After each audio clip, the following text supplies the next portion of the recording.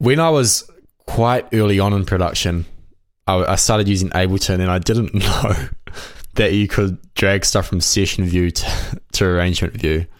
Oh. So I thought the only way you could arrange a track was to actually play it live. Oh, what? Wow. Crazy. This is what happens when you don't read your manual. Yeah, read manuals, people. You gotta seriously read.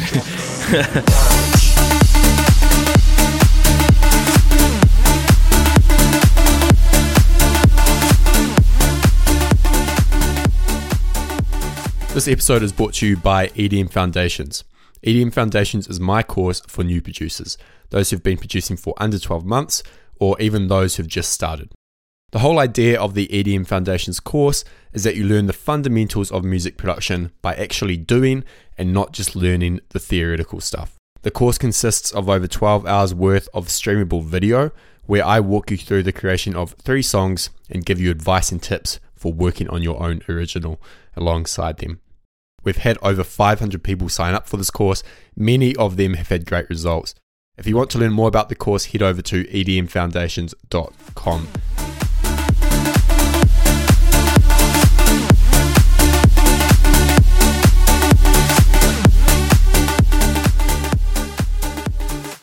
Hello and welcome to the EDM Podcast. I'm Sam Matler, and with me is my co-host Levi Whalen. How's it going, man?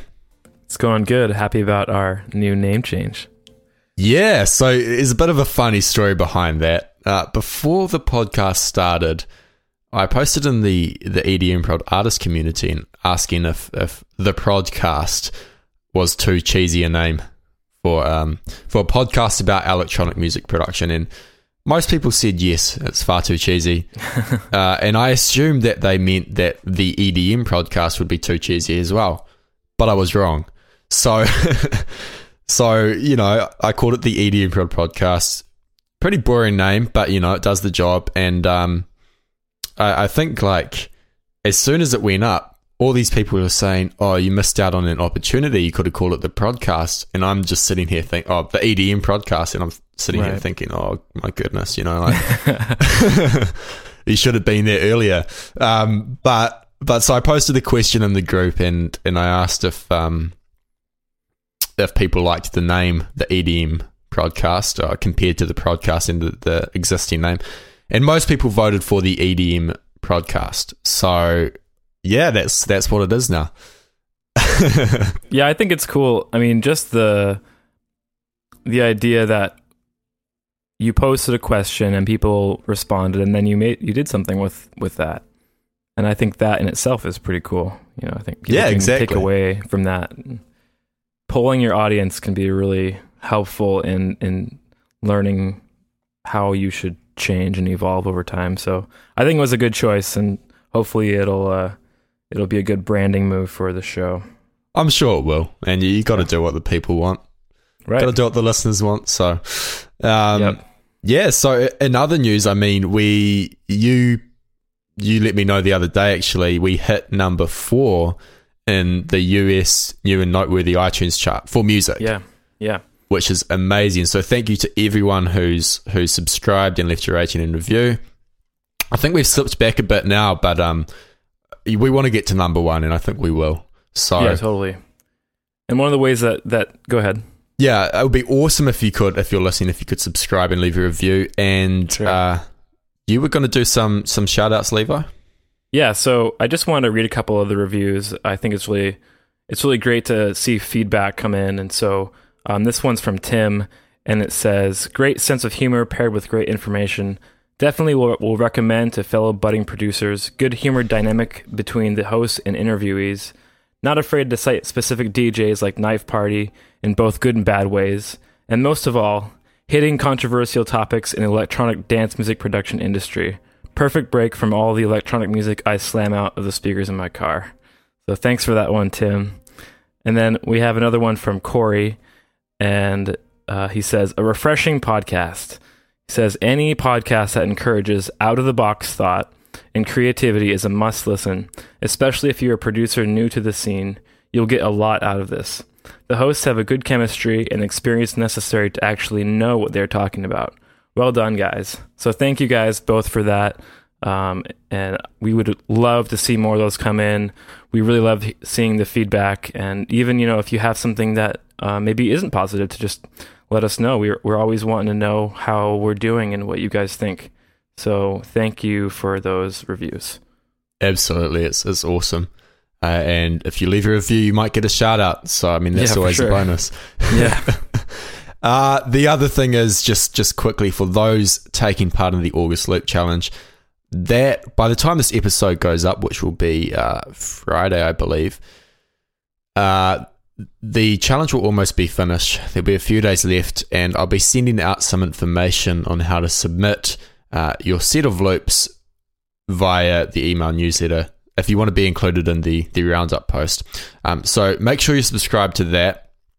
If you're not, you can go to edmprod.com/optin, OPTIN, and sign up there, and you'll also receive a short little PDF with a couple of tips on how to finish tracks.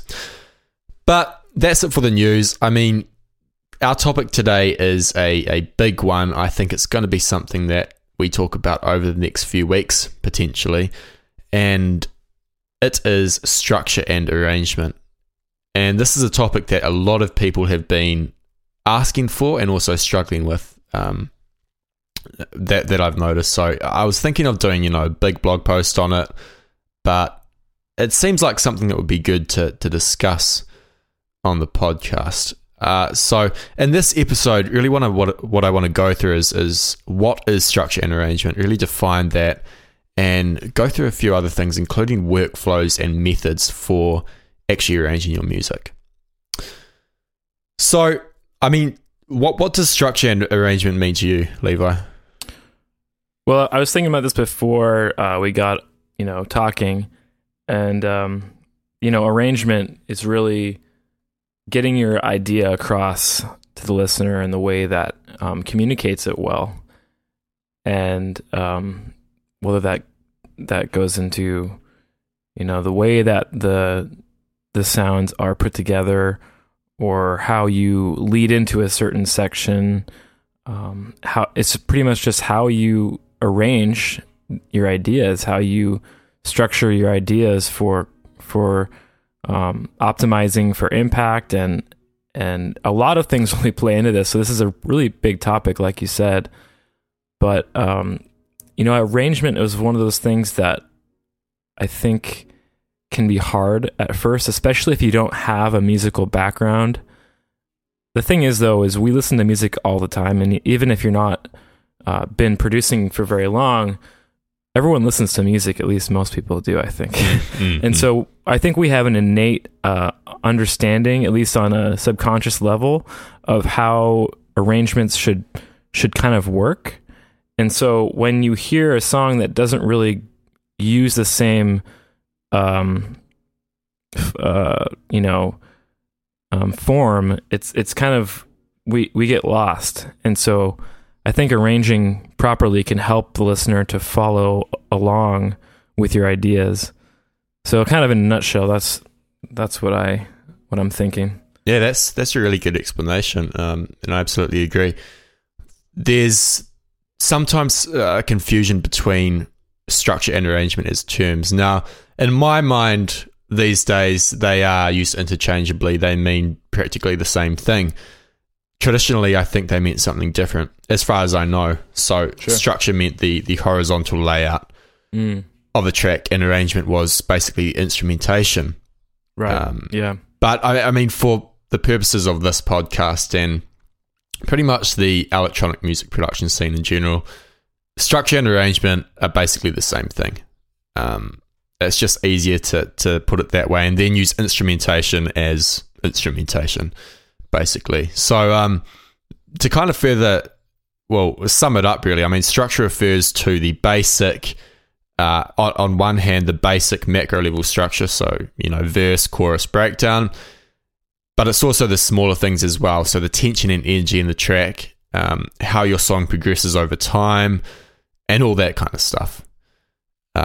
So that's a bit of a quick summary, I suppose. It goes a lot deeper than that, and I'm sure we'll kind of uncover that.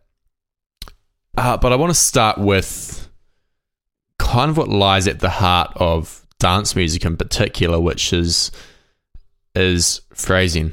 So dance music is built up of phrases, and this is really some really basic stuff for some people, but other people might not know. So dance music typically works in 8 to 16 to 32 bar phrases. So every 8 bars something might change, every 16 bars something more significant might change, and every 32 bars something extremely significant might change, or it might move to a new section in the song. Once you understand that, you basically understand that the basis of dance music structure. So it would be weird to make a dance track that has like a 7 bar phrase and then moves into a 14 bar phrase or something like that.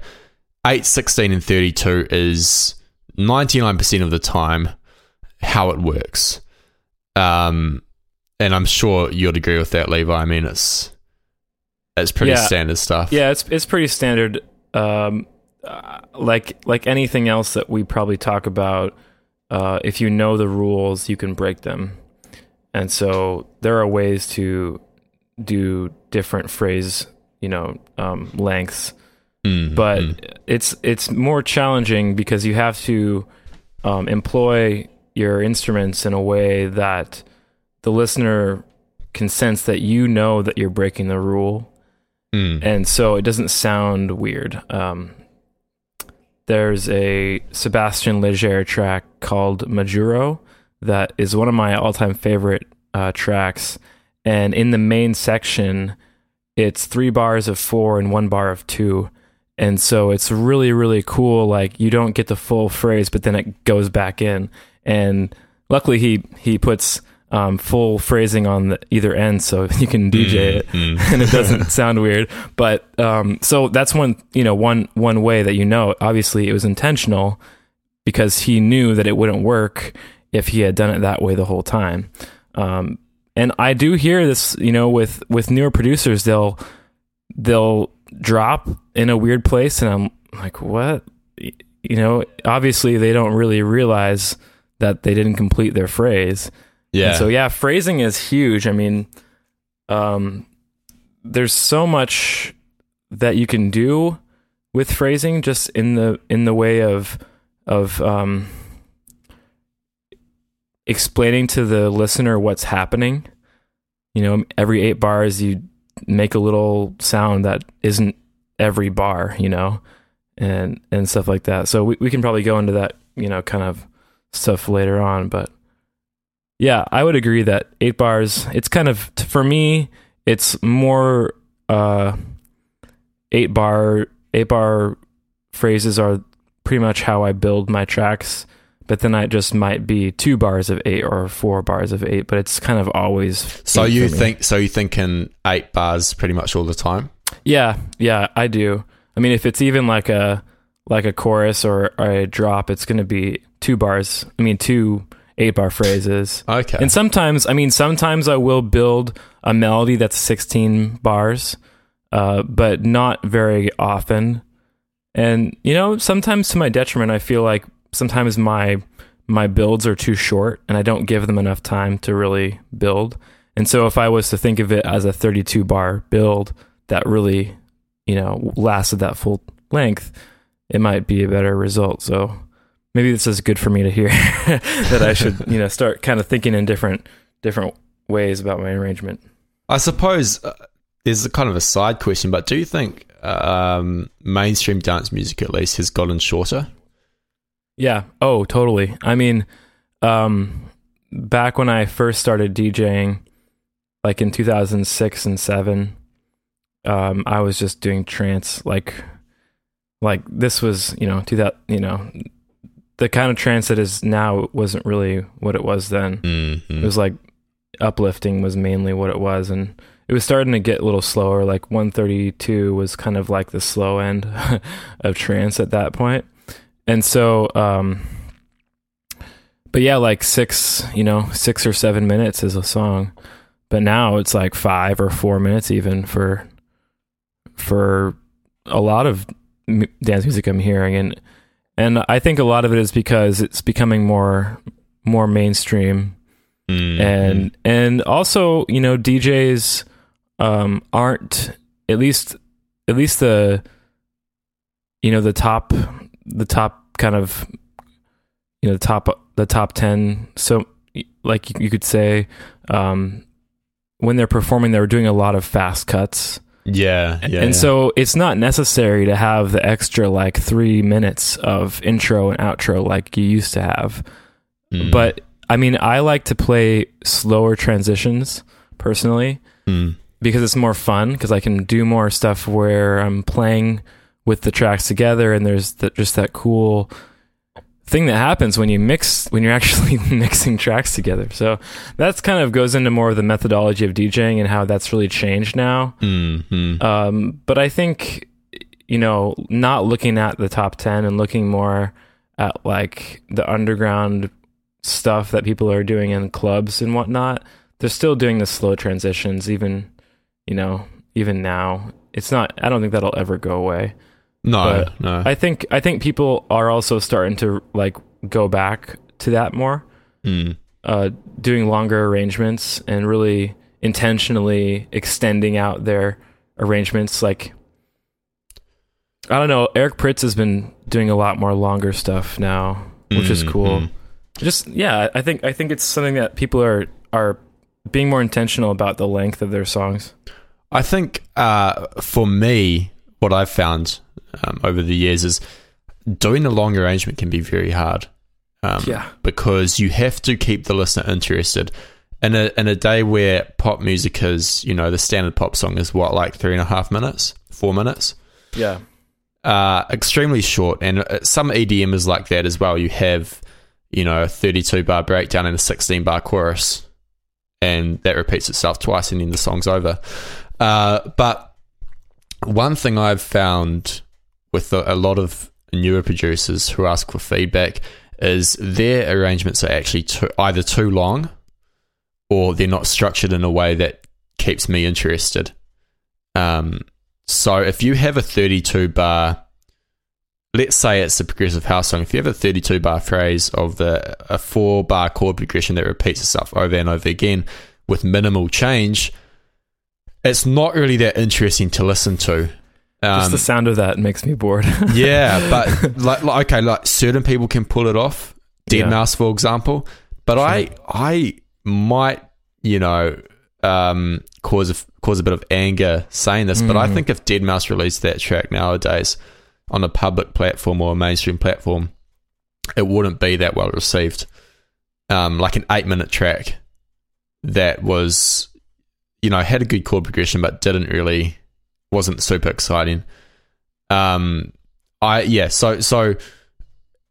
a shorter arrangement is much easier to manage. I think as a new producer, you have to be very cautious about how long your arrangement is and how long your phrases are. I think it's better ultimately to have a shorter phrase if you're not sure how to fill in the gap, because honestly, like 8 bars too long can actually kill a track. I've it's happened before many times. I've been listening to a song and it's going well, and then the chorus just lasts a little bit too long, or the breakdown is just a little bit too slow, and it just kills the whole flow. It kills the whole listening experience. So it's a hard thing to master, but if you're going to make a long arrangement, you have to be cautious of that, I think. And one thing that I was going to actually, I think we can transition into the next part and talk about common structures. Now, before we do, the best way to learn structure and arrangement is to actually study other music. Put it into your DAW and get markers like in Ableton Live and just mark out the sections of the track, and learn that way. That is the best way to learn. If you're not doing that and you struggle with arrangement and structure, then you need to start doing that, because there's no better way to learn. But there are some common structures. I mean, I've got 3 written down here. The first one is verse, chorus, and this is most popular in the mainstream kind of pop like electronic dance music. So Avicii, a lot of Calvin Harris tracks and so on. And this kind of music, if it's a full original mix or extended mix, will start with a 32-bar intro before leading into a verse, which is often just a break without drums, and it might contain a vocal, and then it will build into the main chorus or drop, and then basically repeat itself again. Same length. It's what they call a copy and paste song. Which is hilarious to me because I don't know how else you're going to get your song to have a structure if you don't copy and paste. Like, well, exactly. Like that's some weird thing that we copy and paste. I mean, how else would you do it? Would you create a new MIDI clip and then read? I just hate that so much. It makes me so mad. No, likewise. It's like people complain about the fact that like two drops in the song sound the same. I think there's value in the second drop having a bit more energy. I do too. In many cases, yeah, it's not a necessity, but I mean, it can be nice to hear. Yeah, even if it's just something. I suppose this is a good thing to touch on. Like most, not even dance music, but most music as a whole, the last chorus is the biggest one. Yeah. And so this kind of leads into a topic that I'm sure we'll discuss in maybe next week. But energy control, like if you go all out in your first chorus, it's very hard to go higher than that. Oh, yeah. You know? Yeah, one of the things that I like to be aware of is that the second verse has more energy than the first one too. So like you're going, you have your intro and you maybe drop into energy a little bit for the verse, and then that's building up, and then the chorus happens. But then for the second verse, you don't quite drop down to the same level again. You add more percussion in, or you add some top lines in for the verse, and then the second chorus is really big. Or if you have maybe a little bridge between the verse and the chorus that goes way down, and then you go anyway. We probably can talk about that more later on. Yeah, that's a really good point. But I mean, it doesn't have to be a massive change to make your second chorus have more energy. Like often it can just be an extra percussive element or some white noise. Yeah, or you open up a filter a little bit more. Yeah. That's what I'll do sometimes. I mean, like if you have like a pluck going in on your verse, and then the second one you just have it a little bit more open, just so that you get some more energy going. But it's not a lot. You just have to maintain it, and that's really a challenge. I mean, that's one thing that I still struggle with, is getting the energy levels to be right. And like you said, setting up my first drop to not be so so high energy that has nowhere to go later on. No, definitely. Because it's the thing that's hard about it is like we want it to be like full out, and give, show people what we're made of, but you have to kind of control yourself until the right time. So yeah, I think some people underestimate how, I mean, it's a simple truth that the more simple a section or phrase is, the bigger impact it has, which is why Big Room was so successful. I mean, in your first chorus, you don't have to have a huge amount of stuff happening, and often it's a bad idea. Like, I think when Epic by Sandro Silva and Quintino came out, like, that song it's the most basic song ever. Like, the drop is a kick and a sample from a Vengeance pack. Yeah. And it was huge. Like, the drop was it was massive. And so we get stuck in this mindset of like, I need to add this hi-hat, I need to add this clap sample. And I mean, I found it personally, like I was almost afraid to restrict my drops. I was thinking, well, I want all the percussion to come in here. But then it's like, well, what are you going to do 16 bars down the line? How are you going to bring the energy up? You need to restrict things. That's really important. And at the end of the day, it's really not going to, someone listening is not going to go, oh, he didn't include a hi-hat in the drop. What's he doing? Like, I personally, when I listen to music, I find when there's little percussion, like a good example would be a track like I think Marlowe's remix of Impact by W&W. Okay. So the first drop in that is just a super cool percussive bass line thing, but it's simple. Like, it doesn't have much high-end percussion or anything like that. It doesn't have any claps straight away, but it sounds awesome because it's so simple. Right. So I think that's a good example. But yeah, restriction is super important. Yeah, I totally agree. With that. There's one other thing I think we could touch on, and that is I forgot who said it, but it was along the lines of, the listener can only focus on 3 main elements at once. And it was Ill Gates who put it quite well. He said, like, you have to be really conscious of that, and what you can do to keep the listener interested is bring in, like, have an element play for 8 bars and then shift the focus to something else. So you might have, in your drop, you might have a bass line play, right? So it's just a kick and a bass line. It sounds awesome. And then you bring in, like, after the next 8 bars, this little pluck sound, and maybe it's just one interval or one chord that plays every bar, but the listener shifts their focus to that now. So that's the main focus. There's 2 main elements, well, ignoring the kick, 2 main elements going on. So then you add a third one, which might be like a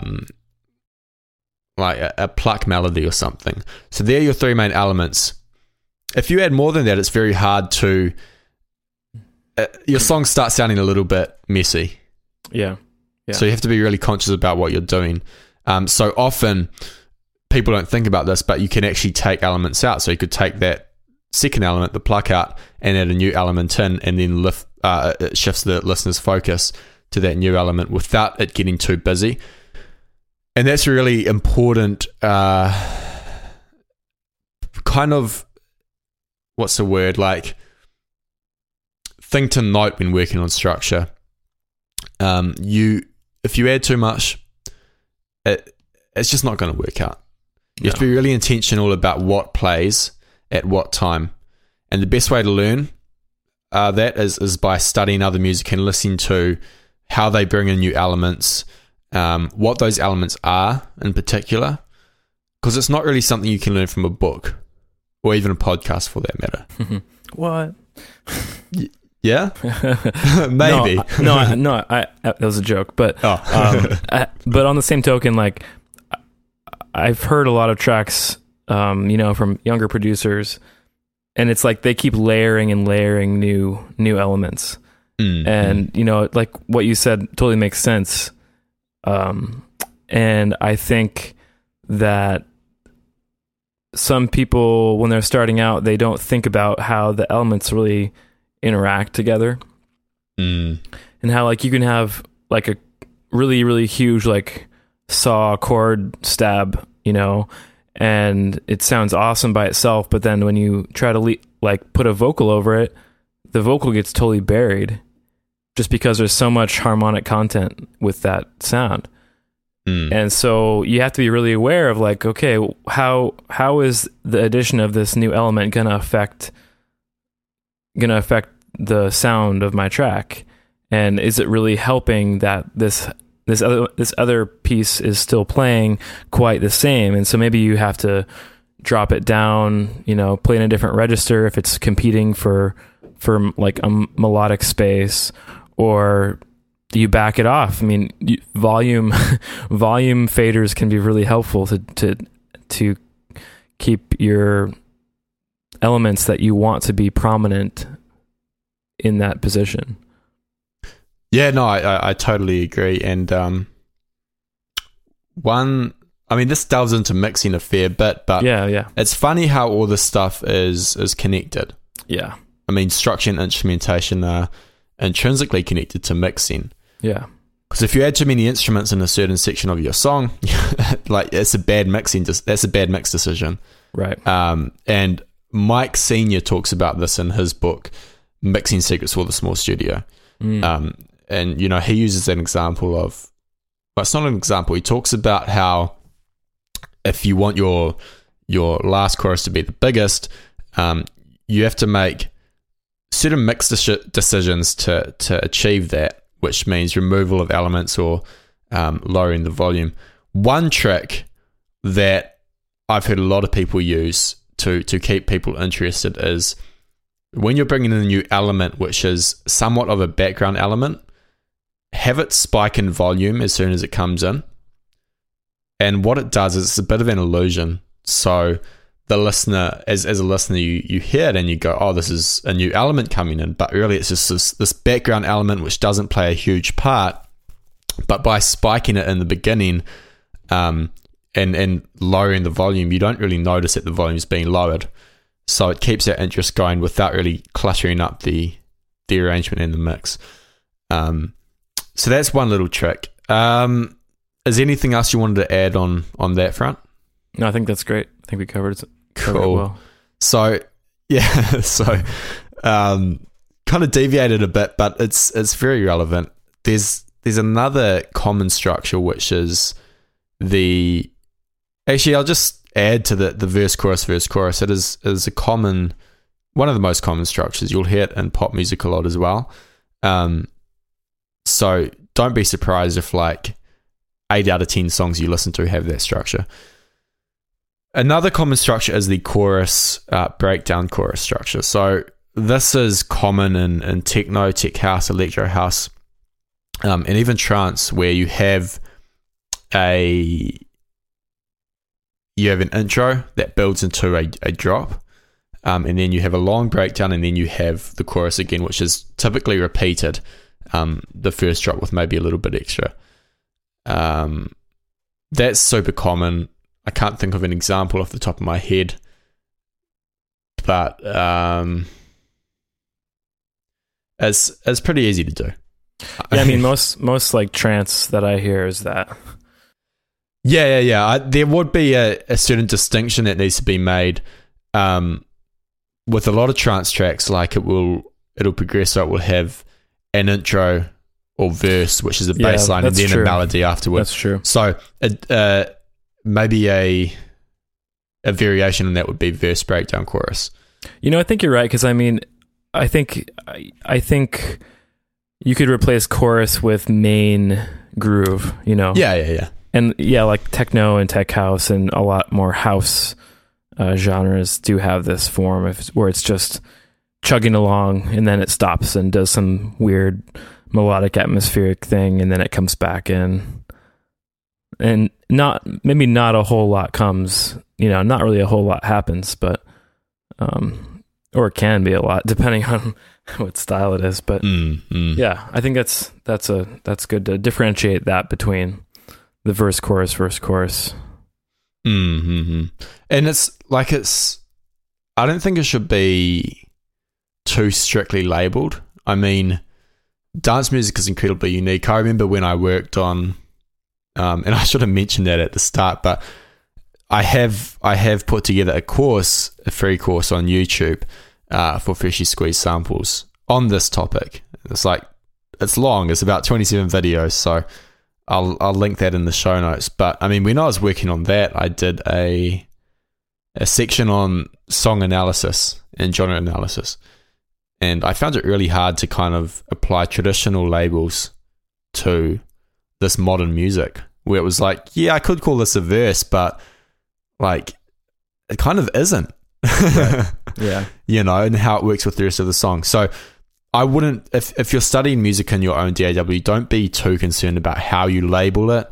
As long as you understand it and as long as it's consistent, as long as you understand what each section is and how it works in relation to the rest of the song. Yeah. And another common structure, the third one, is verse, chorus, bridge, chorus, and this is probably the most common structure out of all music. So it would also be called ABCB. So that's what a producer might call it, or a songwriter.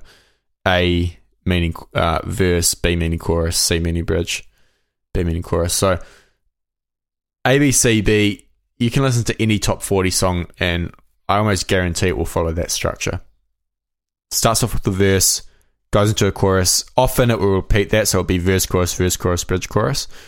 And then the bridge is really important to understand. This, I think, is a term that needs to be strictly defined.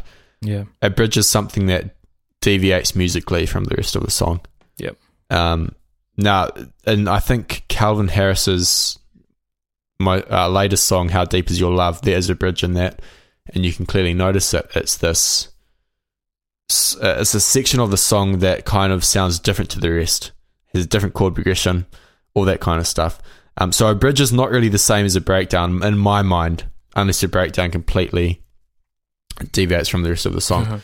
I mean, what do you think about that? Yeah, I love bridges. I think bridges can be really good for your track to keep moving forward. I don't really know the history of, why they're there. I think most things have a pretty obvious reason. But hey, like, let's just have a jam in the middle of the track. Like, it's almost like, in jazz, there'll be like a solo section towards the middle, and it'll just be someone just playing something totally new that's not anywhere else in the song. And I guess I could think of, a bridge being that. But yeah, it can create a new dimension in the track that wasn't there before. And it kind of gives you an opportunity to break out of your arrangement a little bit. It's like, okay, we have this thing going, and now you get to do something new that you hadn't done before. So go crazy and do something, do something unexpected. And oftentimes for me, like, the bridge is my favorite part of the track, because sometimes producers just put in a little extra work in those sections, and then it just takes it to a whole nother level. I was in the car yesterday and I was listening to Tycho, like I've been listening to a lot lately. And he's really good with his bridges because they're so different from the rest of the track. And it's really cool when producers really take the time to do something a little different in the bridge sections if they have that in their arrangement. Have you heard of an artist called I think it's Rezo, drum and bass? That sounds familiar, but I don't listen to a ton of drum and bass. So this guy, yeah, he produced a track called, I think it might be Mind Games or War Machine. Okay, and I'm going to link it in the show notes because you haven't heard you mentioned that artists put a little bit more effort into the bridge, or they spend a lot of time on it. I completely agree. Like, when I love working on bridges as well. I think it's the most kind of the part of the track where you can be the most creative, and do cool stuff. Yeah. So Rezo, he has this drum solo in this song, and the first time I listened to it, I was like, man, like, where did he sample this from? And in his masterclass, I think it's with maybe Future Music, he programs it hit by hit. Whoa. And it's long. Like, it's this insane drum solo, and you listen to it and you're like, man, like, how many hours has this guy put into this part of the song? Yeah. It is crazy. And like, I've tried to do that myself, being a bit of a drummer, and I get fed up pretty quickly. Like, it is so hard to do. You're looking at like all these different velocity levels, and you've got 4 bars of a drum solo, and it doesn't even sound anything like it. But I mean, that's probably one of the best examples of a creative bridge, and a bridge that someone's put a lot of effort into. Yeah, for sure. It's a bit overwhelming though.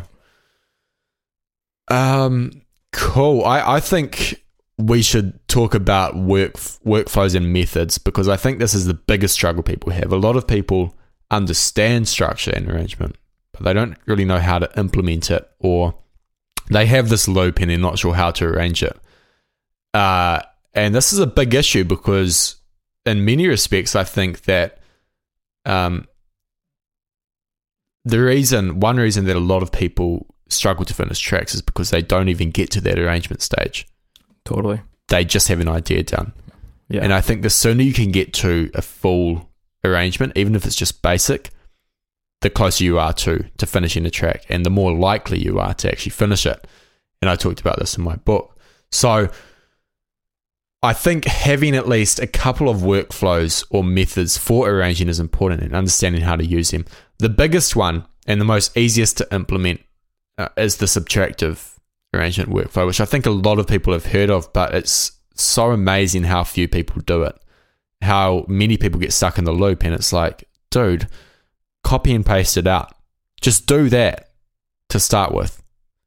So the subtractive arrangement workflow is literally just that. You come up with an 8-bar loop or 16, and you copy and paste it out until it's like 5 or 6 minutes long. It doesn't really matter. And then what you do is you start taking away. Now, anyone can do that. That's not hard.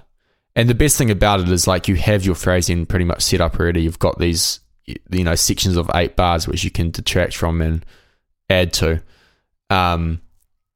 So I think that's probably the first workflow. There are a few. Do you want to add anything to that? Is it something you do? Yeah, I use that method, kind of a variation on that. I don't actually copy it out across the full arrangement. Okay. But I do start from an 8-bar loop, and I think a lot of guys do that way, at least when they're just starting to build a track. And I know the feeling of getting stuck in that loop. Trust me. I mean, it's like, it's one of the hardest things sometimes to break out of and to say, okay, this is it. Like, this sounds good. Now let's actually start arranging it. But so what I usually do is, a couple different things I do is I kind of rearrange my clips, because I'm in Ableton. And so if I have, all these different tracks and they all have 8-bar phrases in each instrument, I'll kind of activate a few of them that I know I want to play with at first. And then I'll just kind of arrange, like, I'll kind of play it live almost, as far as activating clips. If you don't know Ableton, this might be kind of confusing to to hear, but basically, you can create clips in your tracks, and so I'm just launching those at specific times and then printing that out to a timeline. Okay. So that's really what I do a lot of times, just to kind of create the basic structure. But if I don't do that, then I'll print everything to the timeline, and then I'll just drag stuff out. Like, I know that I want one part to be in one place. But yeah, that's kind of the way that I mainly do it. So it's kind of a little variation on subtractive. For sure. It's there's a bit of a funny story, and you reminded me. So when I was quite early on in production, I started using Ableton, and I didn't know that you could drag stuff from session view to arrangement view. Oh. So I thought the only way you could arrange a track was to actually play it live. Oh, what? Wow. Crazy. This is what happens when you don't read your manual. Yeah, read manuals, people. You gotta seriously read. So this is really sad in hindsight. So I would click play, and I'd launch all these clips with my mouse, and drag the volume faders up and down to fade out tracks and so forth, all live, and then I'd be like, oh, I screwed it up and I have to start again. Wow. That was a long time ago, though. I just have to put it out there. How long? Many years ago. Many years. It's a little bit embarrassing, but it's funny. Yeah, so you start in session view then? Yeah, I do. Okay. I do almost exclusively. The only time I don't is usually with remixes. That's when I don't, because I already kind of have an arrangement from the vocal. Right, yeah. If I'm doing a remix, it tends to be a vocal track. I don't tend to remix just instrumentals. But yeah, I mean, I'll load the vocal in the arrangement view and then arrange around it, and I might cut parts out. I might repeat certain sections. I try not to just follow the original arrangement with remixes. This is kind of a rabbit trail for sure. That's so good. Yeah, so I do always start in session view with Ableton.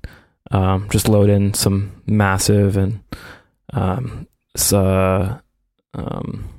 Sonic Academy kick plugin. That's the main. I always use that one for kicks, and then some samples and everything. Just kind of start building something. But yeah, just get that 8 bars rolling, and then once I feel pretty good about that, then I record that section out into the arrangement, and then start moving things around once it's over in the arrangement view. Right, gotcha. That makes sense. So yeah, I mean, going back to the subtractive arrangement, it's simple.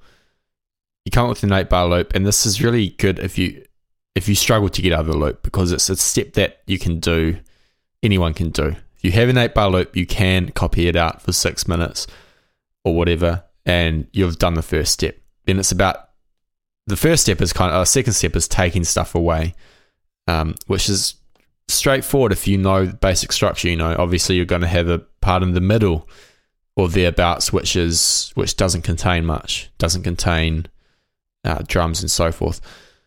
And one tip that I recommend if you follow this workflow is to make your loop, is to add almost too much to your loop. Add as much as you can, because it's much easier to subtract than add. So if you have an 8-bar loop and it's like a kick, like literally 3 elements, a kick, bass line, and just a lead, it's going to be kind of hard to use this workflow, because you're going to copy it out for 6 minutes and then you're going to be like, wow, I have to add so much more, and you'll get really frustrated and you might get stuck. So when you're in the loop mode and you're creating a loop, which is often kind of the stage in the track where you're super excited, a lot of ideas are flowing, you have to add as much as possible, and then you can take it away afterward. I mean, that sounds a little bit, I think that might be a bit controversial, but I've done it's the best way to work, and many other people have, just because it's far easier to go, well, I don't need this anymore, so I'll take it away. It's like you have a block of wood or stone and you carve away at it, you know? Yeah. But you can't really reverse carve. I mean, you can, but it's not ideal. So yeah, I like to have my main section really defined before I move it over to arrangement view and start taking things out. And that means like all the percussion, like just really like full out. But you know, sometimes that ends up not being as full as I thought. Like I'll have something good and then I'll add another snare in, and then like, oh, actually this just wasn't quite as high as I thought. So then I take it higher. So it really does depend. And it's amazing how when you add other elements, it kind of can shift the way that you perceive the track in general, which is really, really interesting. Oh, that always blows me away. Like you can change the clap sample and it just changes the track completely. Yeah. And like, whoa. Oh, it's mind blowing. I think one thing that's important to note is like, it probably wouldn't work that well if you were starting with an 8-bar loop that was like your breakdown section. It makes the most sense to start with what is the main chorus of the track. Yeah. In many cases, because it means you're kind of working back from that, and it's just a lot easier to manage from a creative standpoint. Yeah, I think I'd be kind of overwhelmed if I started with my breakdown, because then I'd be like, okay, cool, we got a breakdown. Oh crap, where's it gonna go? Yeah. You know, I mean, it definitely works. It definitely works if you're not following the subtractive method. I know. Santos starts with the breakdown pretty much invariably, which is interesting. So it definitely works, but just probably not in this case. Sure. So that's the subtractive workflow. Is there anything else you wanted to add to that? No, I think that's good. Cool. The next one is probably for those who have like a chronic case of can't finish tracks and can't arrange anything.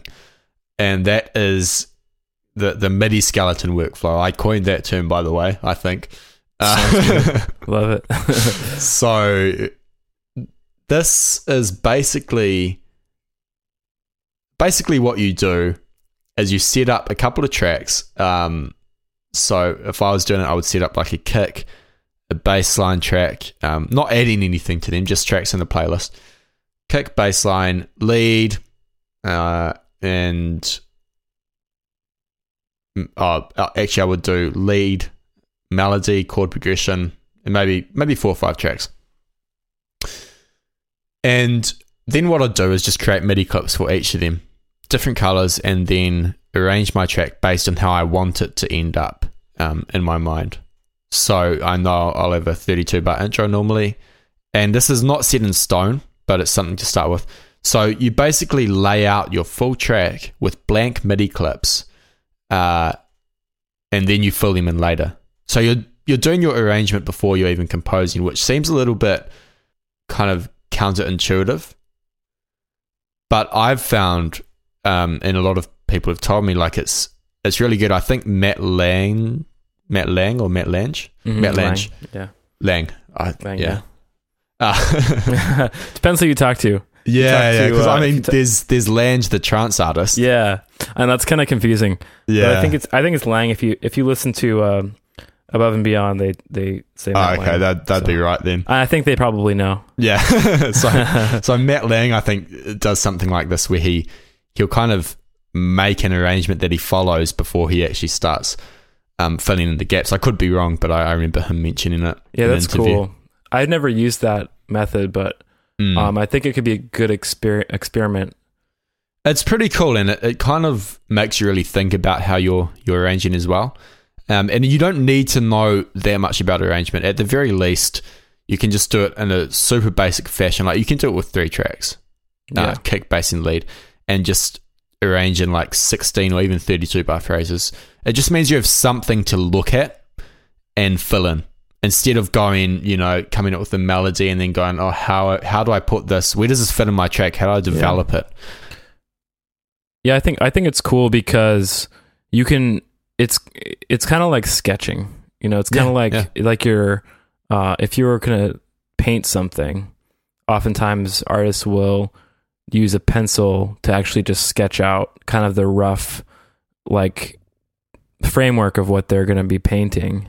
Yeah. And then you just cover it up later. But the thing that I realize that I do sometimes is, even if my arrangement's not done, I'll start getting details in on certain parts that maybe it's not quite time for that yet. Yeah. And I think doing the MIDI skeleton method can really help you to get the basic, even before the sounds come in, just the structure, the most basic like structure, before you even decide on what bass sound you want to use. But almost in a way, you can inform the choices that you make before you even make any sounds. Like for me, I'm thinking about this right now, and I'm like, wow, that's kind of a cool thought, because I could really decide exactly what sounds I want to use before I even start producing. Like I could say, well, I want this kind of a pluck or this kind of a lead here, and then it'd be cool if some weird warbly strings come in this part, and then some effects, some weird sounds come in here, or a flute in this part, and before you even get to like playing with it, you just know like this is what's going to come here, so I have to figure out how to make that sound. So I think that could be even, that's a kind of a more detailed like way to do it, but that could be an interesting experiment for sure. Yeah, that's a really good point, because it kind of forces you to conceptualize a track in your head before you actually compose it. Yeah. So you're thinking in terms of, that's that's super cool. Going detailed on it. Yeah. I wonder if that's worth doing, like, instead of using 3 tracks, put out 20 and then just get super detailed. Yeah. Like label them with cool. what kind of sounds you want them to be. I might try that actually. Yeah. So that's a pretty solid workflow, I think. I think if you struggle with arrangement big time, and you often never get to that stage where you're arranging, and try it out and see how it goes. And if you know next to nothing about structure and arrangement, do it, but drag an existing song into your DAW and just copy out the structure that way. there's nothing wrong with going, okay, they've got the main lead happening here, so I'm going to have the main lead happening at the same time in my song. Yeah. Nothing wrong with that. It's not copying, it's not cheating. And if anyone tells you otherwise, they're just stupid. That's true. You can't really copyright no. an arrangement based on just what's happening. No, you can't. There'd be a lot more lawsuits happening if that was the case. The third kind of method is less common, and it's something that I don't really use because I'm probably not the best songwriter. Like my theory knowledge isn't that great, so it's hard for me to do. But the piano-based workflow, where you just start with one track and it's a piano, and you basically compose your full arrangement out. So I mean, I've done this before where it's almost a little bit tedious and not stupid, but kind of like, oh, this seems a bit lame. But when I did it, I knew that there wouldn't be any melodic content in my intro, so I would just have, there'd just be one note, which might be a pad. So I'd have one note on the piano. Then I'd have a chord progression coming in the verse. So I'd have the chord progression in the same MIDI clip, just one long MIDI clip. And then after 16 bars, I have this top line melody coming in, which again, I'm just composing it in the piano and so on.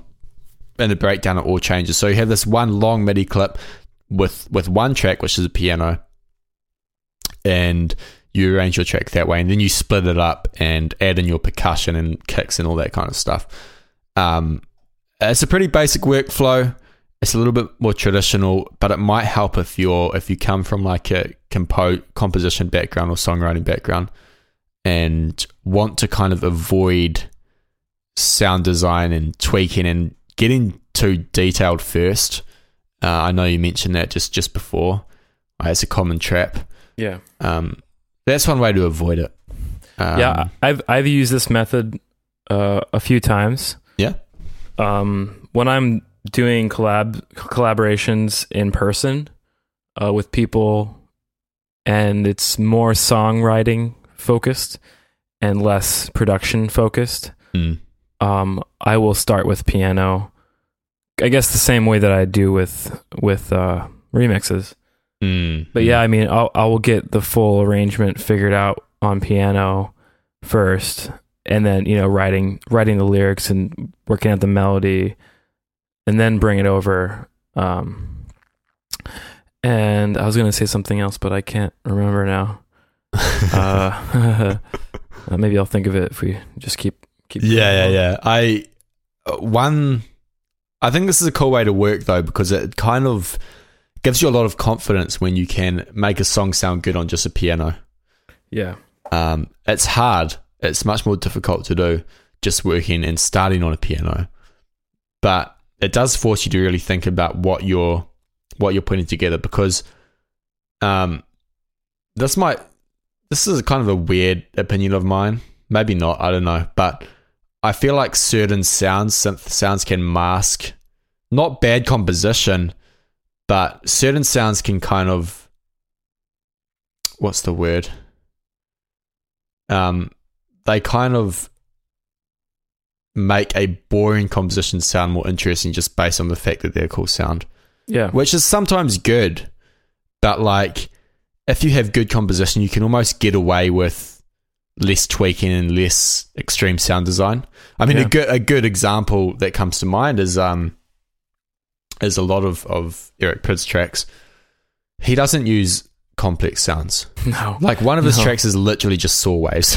Yeah, they're very, very basic but sounds. His composition is amazing. Yeah. Like his motifs and his melodies are on point, and that's why it works so well. And you don't need amazing sound design there. It's just not necessary. So I think that's a good point. If you manage to compose well and arrange well on a piano first, everything else is going to come a lot easier. In my opinion, I think you'll find that. I agree. So the last workflow is probably a little bit more difficult to explain. It's one that I don't use often, but I call it building blocks, and it's basically a more loose kind of way of composing and arranging where to start with, your playlist isn't really a place where you arrange. It's just a place where you jot down ideas. So like when I did it, I had, I was working on my chorus at one point, and then at bar 65, I was working on my intro. Like you just kind of chucking stuff down on the playlist and treating it like a brainstorming platform, basically. But the whole idea of building blocks is to build each main section of your song before you arrange it. So you might start by working on your chorus, which is 8 bars, and then you might work on, a few intro ideas, and then a few verse ideas. And so you build up like this selection of ideas, and then you work out what works best with what. It's hard to follow this method because it requires a certain degree of knowledge when it comes to songwriting, because you can't, it's a bad idea to just compose a chorus and then a verse without having them linked together. And if you don't have any knowledge of how those interact, then it's not going to work out well. But it can be a good idea because it kind of allows you to focus on the composition without having to worry about arrangement. And it also makes arrangement a lot easier because you've got everything there. You just need to arrange, put the Lego blocks in place, if that makes sense. Yeah. What do you think of that? Have you tried that before? Not the way exactly that you described it, but sure. I have pulled in other projects into one that I'm starting. And so I'll have an idea going in and I'm like, oh, this actually would go really well with another idea that I had. And so the cool thing in Ableton is you can actually drag in tracks from other songs.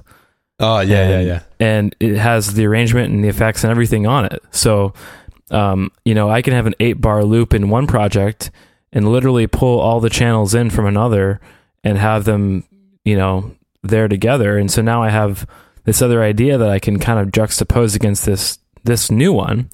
And sometimes it's just like, oh, that's exactly what that other idea was waiting for, was this new one. So that's been effective for me. Sometimes I will be just playing with some sound design and I'll make a really cool bass sound. And so, but then I'll come back to it later and not really know what to do with it. And so, a couple times I've started a new idea and had some kind of melodic, thing going, and I'll need a bass line, and then I'll remember, oh, that bass line I was working on the other day. So I'll bring that in from the previous session, and now I have a bass line for this new idea.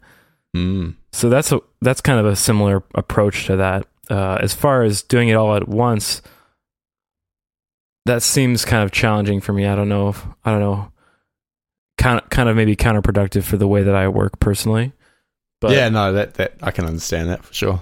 But yeah, I mean, if you're a kind of person that just likes to noodle, and keep it all in one project, but just do a bunch of different things and then see what might work together well, and then squish them together.